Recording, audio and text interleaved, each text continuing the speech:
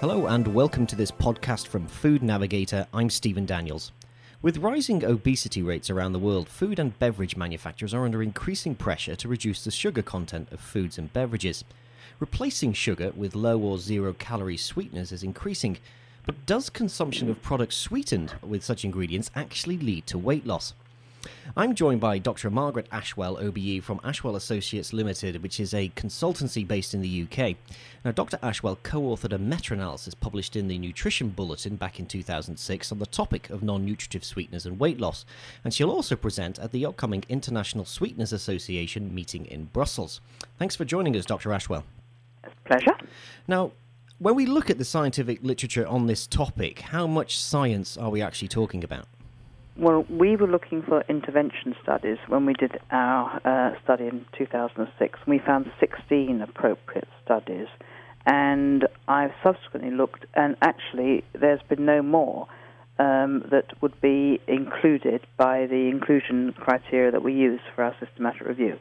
So it's still the same 16 studies. Okay, and are these human or animal studies? All human studies, Okay. Yeah, that was one of our inclusion criteria, yeah. Okay, and your meta-analysis actually it focuses predominantly on aspartame. I mean, why just aspartame? Because that's where the studies are. We actually looked for other RCTs, randomized controlled trials, using other intense sweeteners, but it was only the aspartame ones that came through the search.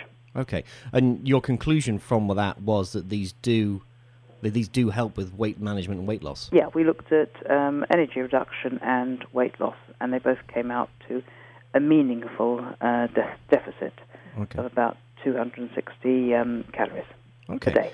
There was another review by Barry Popkin and Richard Mattis in the American Journal of Clinical Nutrition back in 2009, and they agreed with you, sort of. Mattis and Popkin, they concluded that if you substitute energy-yielding sweeteners, let's say caloric sweeteners, for non-nutritive sweeteners, you can help with weight loss. But then they questioned whether sweeteners are actually consumed in this way.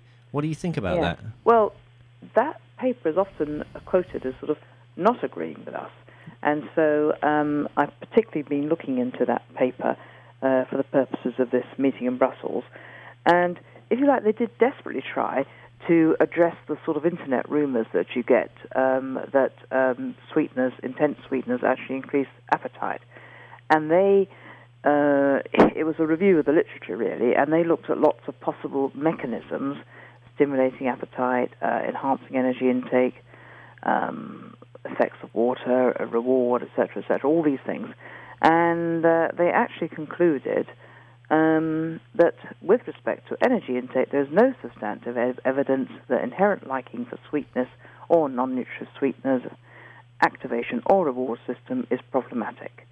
So they tried desperately to try to find some evidence to support the sort of anecdotal thinking that use of intense sweeteners actually increase what you, but actually found absolutely nothing there at all. Okay.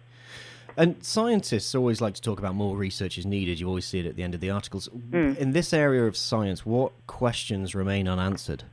Yeah, I don't like to talk about that, but I'm doing something like this. I always try and get the scientists to actually delve more into the conclusions they've got, because I think it's a cop-out, quite honestly, when they say that. But if you are forcing me to say what research... one of the points made in that Mattis and Popkin was the talk about the patterns of use of intense sweeteners. Okay. And, of course, then long-term trials.